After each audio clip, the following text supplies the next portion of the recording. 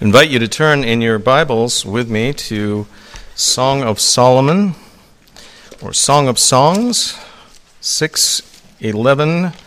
Today we're going to be looking at chapter 6, and we'll be reading through to chapter 7 and verse 10. Now do remember, obviously, that as we are looking at these verses, there are two references. One is marriage here on earth, and here we have an idealized portrayal of marriage, and I don't have my mic on. Thank you.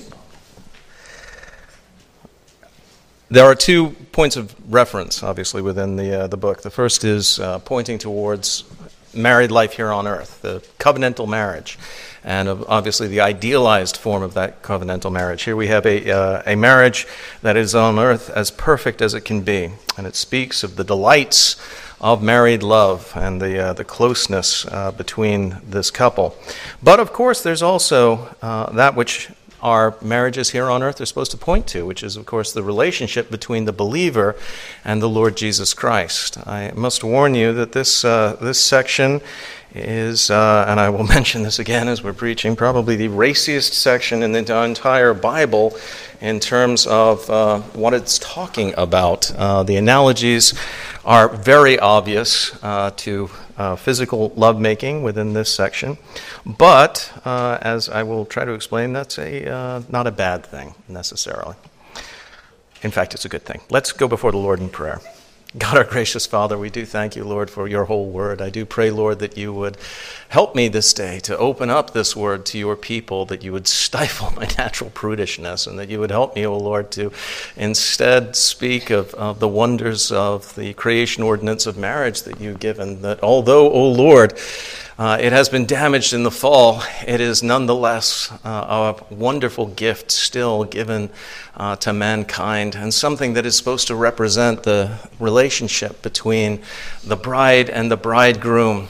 That is Christ and the church. Lord, we thank you that you would help us to understand better how it is we, as members of the bride of Christ, should be thinking about our Lord and Savior, and how we should be seeking to submit to his will and to enjoy the closeness of communion that is beyond our understanding, that communion that comes between Christ and the church, and which will be perfected in heaven. Help us to look forward to that day when we will see the glorious consummation of everything that Christ has been doing. And we pray this in Jesus' holy name. Amen. I'm going to be reading, as I said, from Song of Songs 6:11 through 7:10. I remind you, this is the word of the Lord. I went down to the Shulamite. I went down to the garden of nuts to see the verdure of the valley, to see whether the vine had budded and the pomegranates had bloomed. Before I was even aware, my soul had made me as the chariots of my noble people. The beloved and his friends, return, return, O Shulamite, return, return, that we may look upon you. The Shulamite, what would you see in the Shulamite, as it were, the dance of the two camps? The beloved, how beautiful are your feet in sandals, O prince's daughter. The curves of your thighs are like jewels, the work of the hands of a skillful workman. Your navel is a rounded goblet, it lacks no blended beverage. Your waist is a heap of wheat set about with lilies. Your 2 breasts are like 2 fawns, twins of a gazelle. Your neck is like an ivory tower, your eyes like the pools of Heshbon by the gate of Bath Rabbim. Your nose is like the tower of Lebanon, which looks toward Damascus. Your head crowns you like Mount Carmel, and the hair of your head is like purple. A king is held captive by your tresses. How fair and how pleasant you are, O love, with your delights. The statue of yours is like a palm tree, and your breasts like its clusters. I said, I will go up to the palm tree. I will take hold of its branches. Let now your breasts be like clusters of the vine, the fragrance of your breath like apples, and the roof of your mouth like the best wine. The Shulamite, the wine goes down smoothly for my beloved, moving gently the lips of sleepers. I am my beloved's, and his desire is toward me. The grass withers and the flower fades, but the word of our God will stand forever. I tried searching for it today, but I could not find it again. A couple of years ago, I read a Facebook post. It was very poignant. It was actually written by a father out in California. I believe he was in electrical or software engineering. It was mechanical engineering or electrical engineering of some kind. But in any event, he was a Reformed Baptist, and he and his wife had committed early on in their marriage to homeschooling their children, and then somewhere along the line, his wife had determined that she was no longer a Christian, and she had divorced him, and then insisted that their daughter go to a public school. And one of the hardest parts of all of this, the court agreed with her, incidentally, so she went to the public school. One of the hardest parts of all of this for him was having her go through sex education within a California public school. And he said she would bring home these materials, and here I'm paraphrasing heavily on what he said, but he said it was something like an OSHA safety instruction event, or something like an IKEA assembly diagram that they were given. He said there was nothing biblical about these things. And he said the worst part was after you had assembled, according to their instructions, your IKEA stuff, and you put on your OSHA protective equipment and gone through all of these steps, they would give you advice. He said the injection of perverse sexuality meant that you were supposed to sleep on the desk and write on the bed. It was utterly backwards, utterly unbiblical, and it broke his heart that his daughter was receiving her first introductions to sexual education in this particular format. And brothers and sisters, that should not be the case. It was said that the rabbis did not let young men read Song of Solomon until they were of marriageable age, after they'd had their bar mitzvah at least 13.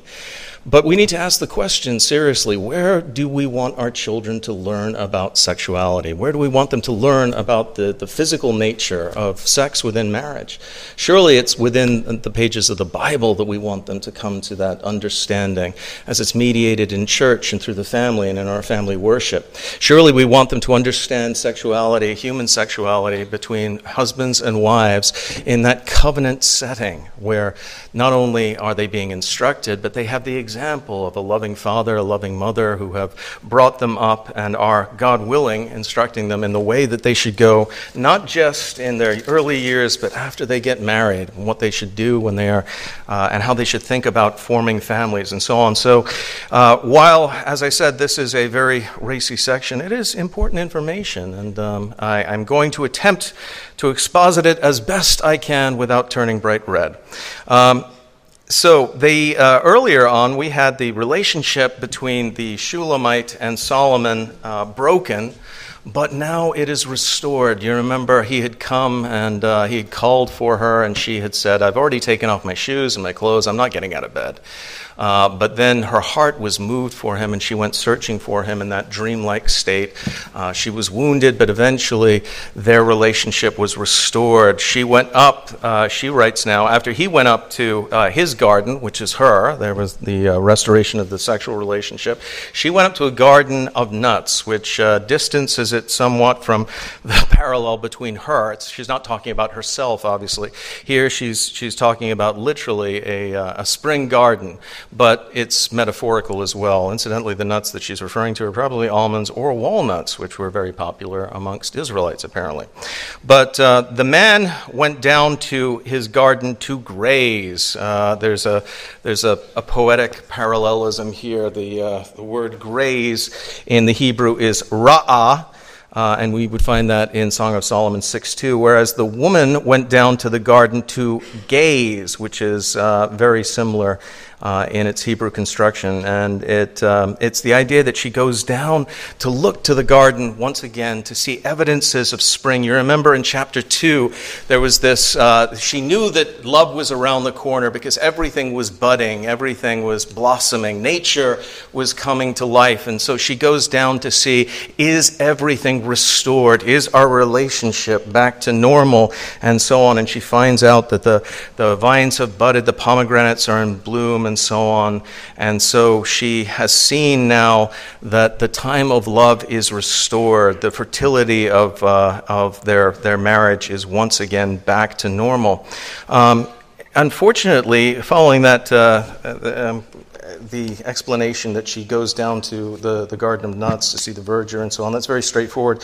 There's one of the most difficult passages in the entire, or constructions, one of the most confusing constructions in the entire poem to interpret. Before I was even made aware, my soul had made me as the chariots of my noble people.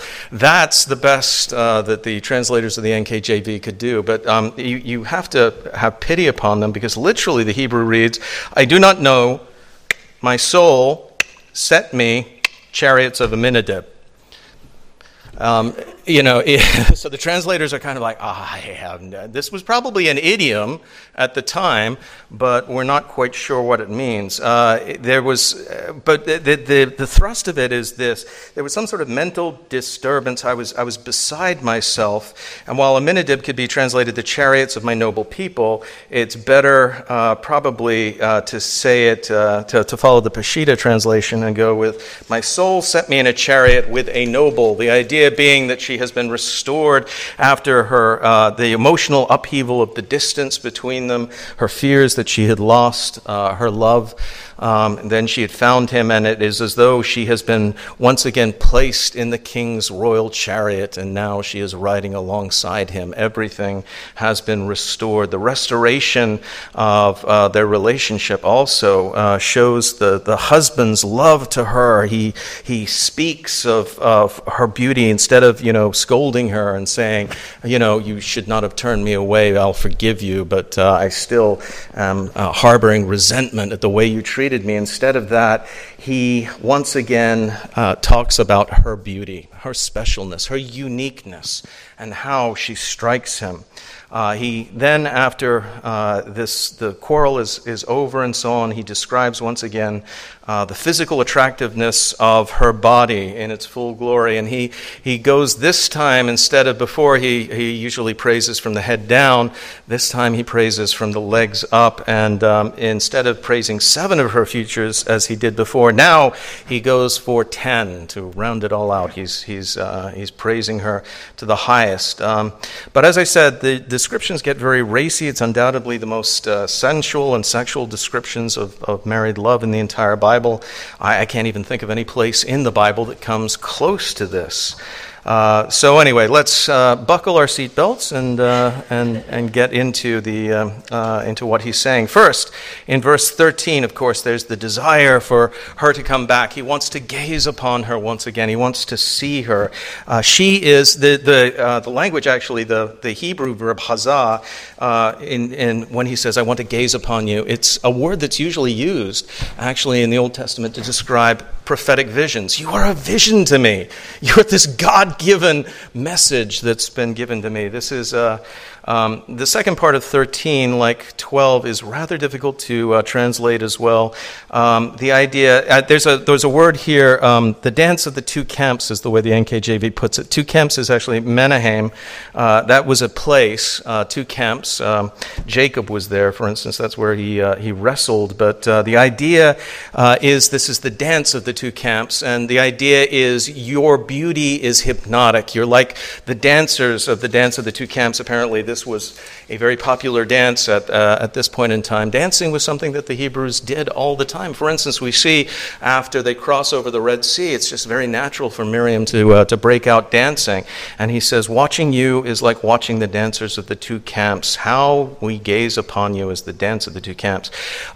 As we go through this description, one of the things that I would put to you, husbands, either present or future, learn to describe your wife to her as eloquently as the beloved describes the Shulamite. Now, I'm not going to say you should be using analogies involving gazelles and heaps of hay to describe your wife. I'm not sure she would appreciate that, or describing her teeth like flocks of goats. Most women today would be like, really? Learn to make analogies that summon up, though, imagery that she understands, that implies how much you love her, how much you appreciate her, how she is a vision to you, so to speak. So he starts with her feet, and he moves upward this time. He says she's beautiful in sandals. She has feet like those of a nobleman's daughter. Most people, you remember, at this time in history, they went about barefoot all day. Sandals were actually a luxury, and as a result, most people's feet were very rough, very work-scarred, but not her. She has feet that are dainty and graceful. That's another point that's being made here. He's talking about, before he talked about how she's like a dancer, how graceful she is in the way that she moves. It's the idea of feet in motion. Then gradually he moves up into the danger zone, mentioning her thighs. I'm going to let Ian do good, because there's a portion here that's It's very interesting, the curves of your thighs. I'm going to let him handle this, and so he'll get us past the threshold. And this is a professional theologian speaking, so this is not something from, the internet. Indeed, since the sandals are the only item of clothing mentioned in this poem, the impression is given that other items of apparel may have been entirely dispensed with, i.e. she's naked. The woman's thighs indicate the upper part of her legs. The curves in question here are therefore the buttocks, which are compared to ornaments made by a skilled craftsman. The Hebrew word for craftsman, oman, invites comparison with Proverbs 8:30, where wisdom is the master craftsman, Ammon, at work alongside God in creation, hinting that God himself is ultimately the craftsman whose splendid work the woman represents. So he is literally saying, we could paraphrase, your butt is a gift from God. But moving on. Now, when he gets to the second verse, your navel is a rounded goblet. This is the area above the thighs and below the belly that's being spoken of. It's not just the belly button. So it's the idea of the genital area. It is intoxicating. It speaks of the pleasures of married love. It's compared to wine and so on. This is particularly special, so he's describing that area. Then he goes up to her belly, which is a rounded heap of wheat. Now, what is wonderful about this is it's exactly the opposite. There's this emphasis throughout in his description on rounding. Why?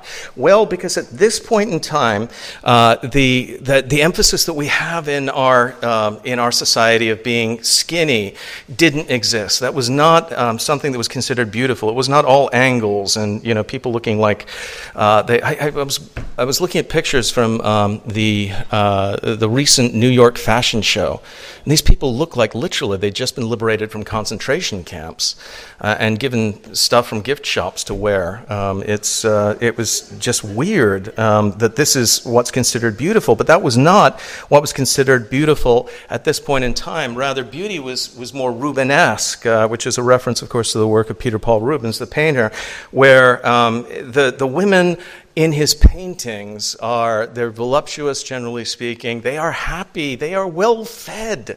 They are not obese, but they are not, they are not, they are, let's put it, pleasantly plump. That was the sign of beauty back in the ancient Middle East at this point in time. He also uses the image of wheat, obviously. That would be the healthy, that golden skin tone from the Middle East. And it's a sign of blessing and fertility. Also, the idea of the wheat is also a reference to hair. Let me just say that this was not a time when people waxed, and moving on. So the mention of lilies also, again, reminds us that the man has been feeding among the lilies, and the idea is that this is a beautiful and delightful area. And then, of course, we get to the gazelles again, the comparison of breasts to the fawns of a gazelle. One of the things that is being pointed out here is her youth.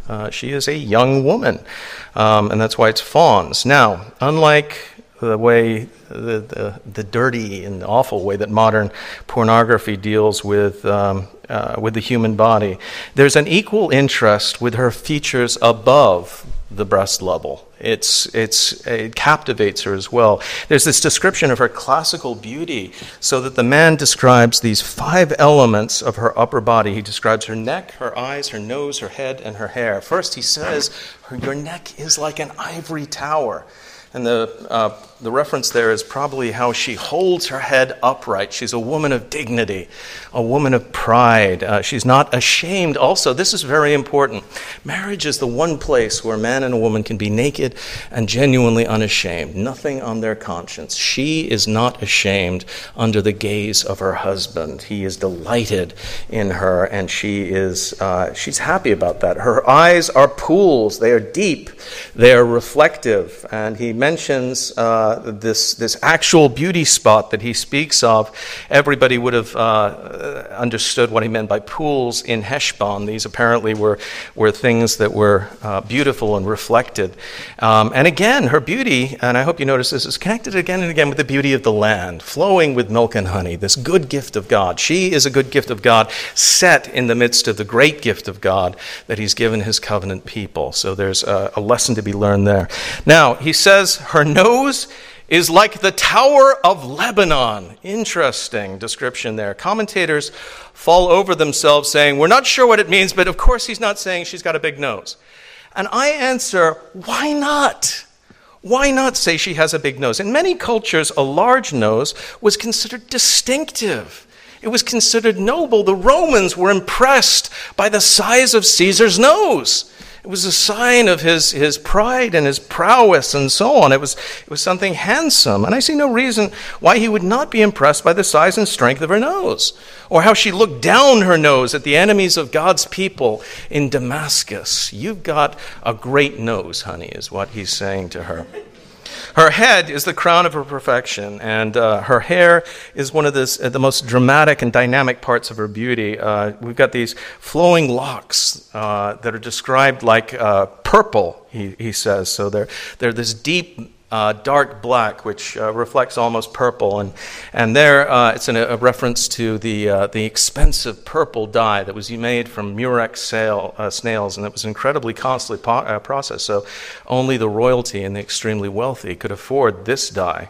And what he's doing is he's saying that her hair is captivating. It is something that it doesn't just hang on her head. It is something that entrances him, something that enmeshes him. It holds a king captive in her tresses. So great hair as well. So what he does is he goes over these things, and he wants her to know, I appreciate every part of you, even your big nose. I love it. I love all of these things. They are wonderful. They are attractive in their own right, but together they form a harmonious whole. They make you perfect for me. They make you unique. They make you who you are. And so, of course, this is where, of course, his emphasis changes. He goes from simply admiring her, pointing out her perfections.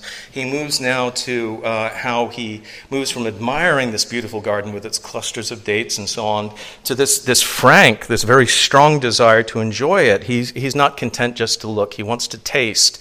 He wants to touch. And now that they're married and their relationship is restored, there is no reason not to.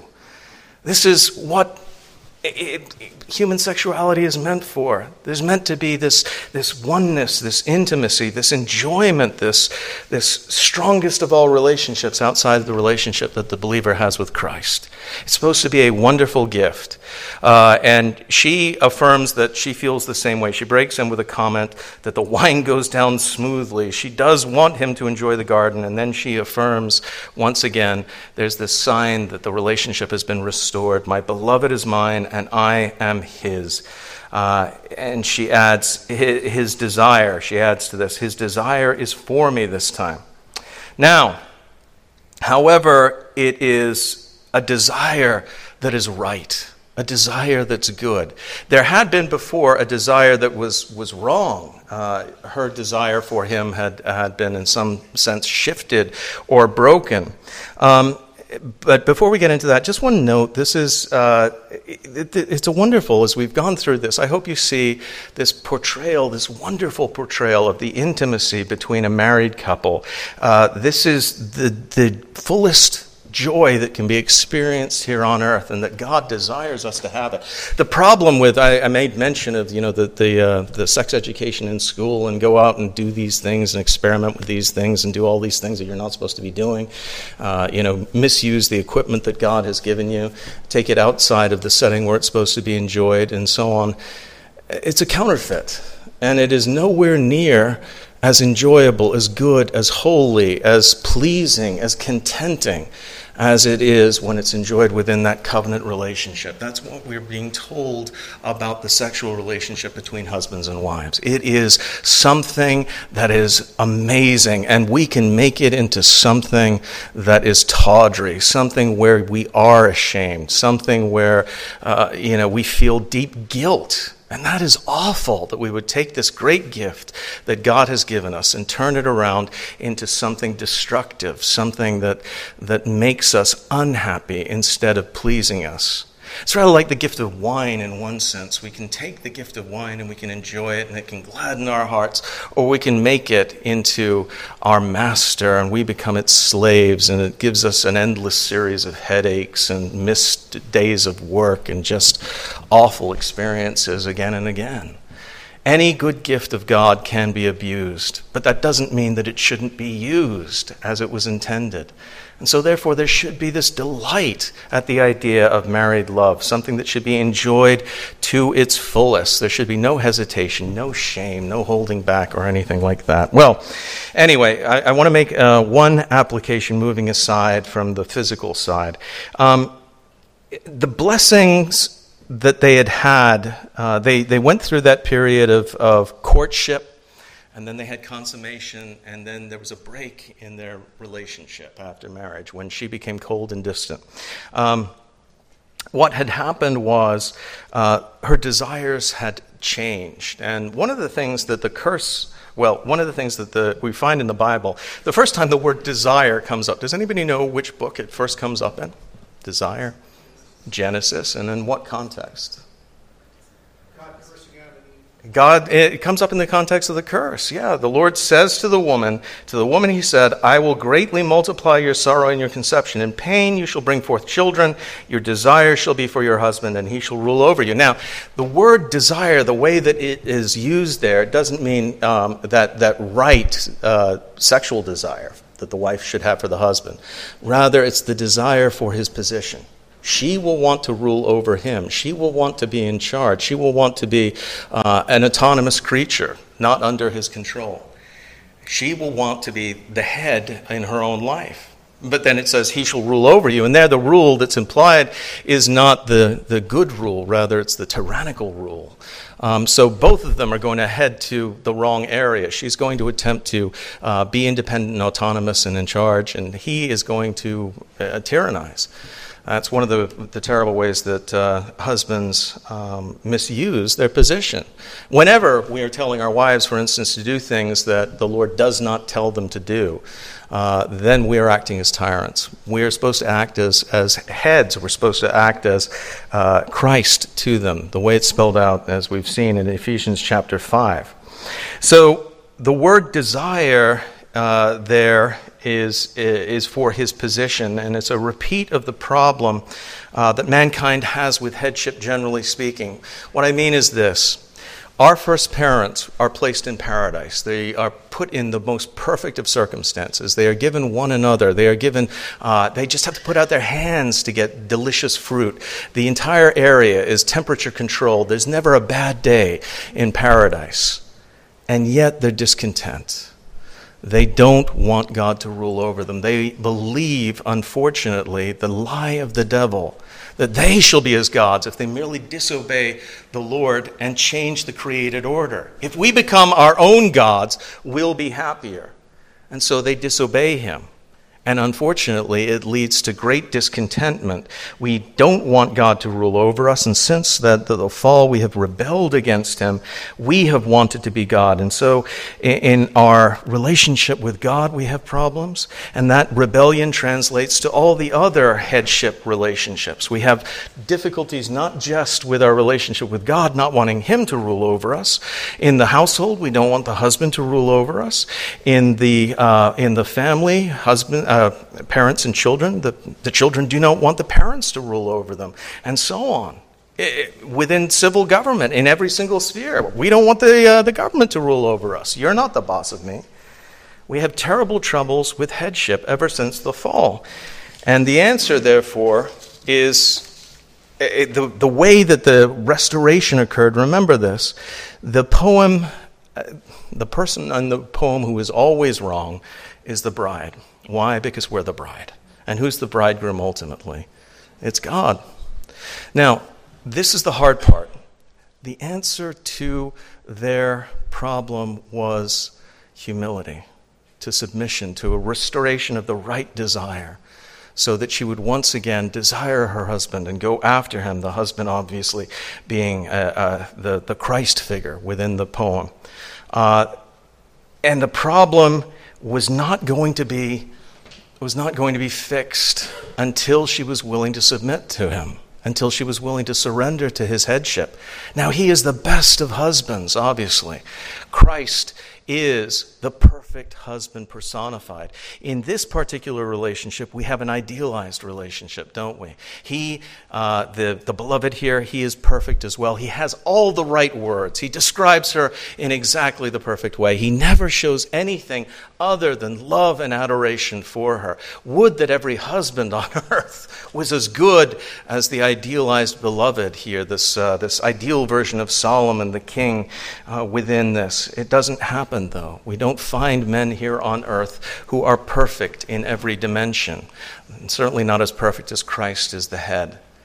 But just as the solution to our problems in the Christian faith is submitting to the will of Christ and becoming more and more humble under his rulership, the answer to our problems within the household is more and more representing the relationship between the bride and the bridegroom. The husband recognizing that he needs to act in a Christ-like way, loving his wife in that adoring and self-denying way, and the wife submitting to his headship within that relationship. There's no other way to build a household that's on the right foundation, just as the Christian will never be on the right foundation if he is in rebellion against God.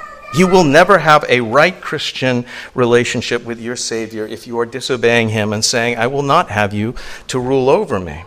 If we humble ourselves under the mighty hand of God and we say, Lord God, I now by your grace have a willing heart and I want to do what you have given me to do, at that point in time, we rise to the highest point that we can here on earth underneath his headship. If we submit to his rule. Now, the harder part is both of us doing in the household as well here on earth as we're representing that relationship between Christ and the church, us remembering our roles. The husband remembering to love and adore his wife, to treat her as Christ treats the church. And then the wife remembering to respect and love her husband as the bride here on earth is meant to do that. Now, as I said, you're never going to find a relationship that's as ideal as the one that we find in the Song of Solomon. But we can get close. Brothers and sisters, there is no reason why we should not enjoy the intimacy, the fellowship, all of the things that are spelled out here on earth, even though we are not ideal, even though we are not perfect. If we will but humble ourselves, die to self, and do the things that the Lord is asking us to do. That too is part of submitting to his rulership. Now I realize this is very hard for fallen creatures to do. And it's a hard thing to speak about in the modern world. But nonetheless, the benefits of doing it are spelled out to us in this poem, the beautiful communion that exists between this husband and wife. It's not unreachable here on earth. It really is not. It can be ours if we will but strive to form that relationship within our households. And in the same way, we must go beyond that, obviously, and strive to have that relationship with our head, Christ. And it's been my finding that the more we are striving to follow Christ together, the more harmony we will have in our married relationships as well. If we're both striving to be the bride of Christ within our own home, to build his kingdom, then it comes easier to us to humble ourselves beneath his hand and to love one another as he loves us. I know this is not easy in and of ourselves. The natural man can't do it. The worldling cannot do it. But brothers and sisters, you have something that the worldling doesn't have. You have a new heart, and you have the Holy Spirit dwelling within you. That's the real answer to our marriage problems when we face them. A change of our desires so that they are more in comport with the desires that God has for us. A desiring one another and our best. A dying to self, remembering that our bodies don't belong to us, but they belong to each other. And a restoration of that, my desire is for my love, and his love is for me as well. So let us attempt to emulate that as much as we possibly can. And let it be the case that we are able to say of our Lord and Savior Jesus, I am my beloved's, and his desire is toward me. Let's turn towards him now. God our Father, Lord, you give us a beautiful picture of married love with all of its intimacy. And Lord, you show us as husbands how we should admire and adore our wives, how we should say they are God's gift to me in all of their parts. And, O Lord, all together. I pray that you would help us to do that, to love them, to desire them, and to honestly show them that adoration, to speak of them with tenderness, and to personify Christ as best we can in the household. And I pray that wives, O Lord, would seek to emulate the bride, that they too would adopt a spirit of humility, which we all need, and that they would desire to respect their husband, and that they would desire him as they are desired by him. O Lord, may you give us a taste of that wonderful married intimacy before we enjoy the far greater communion that comes after we die. O Lord, how we long for heaven. If life on earth can be very sweet, we know that life hereafter is sweeter still. And I pray all these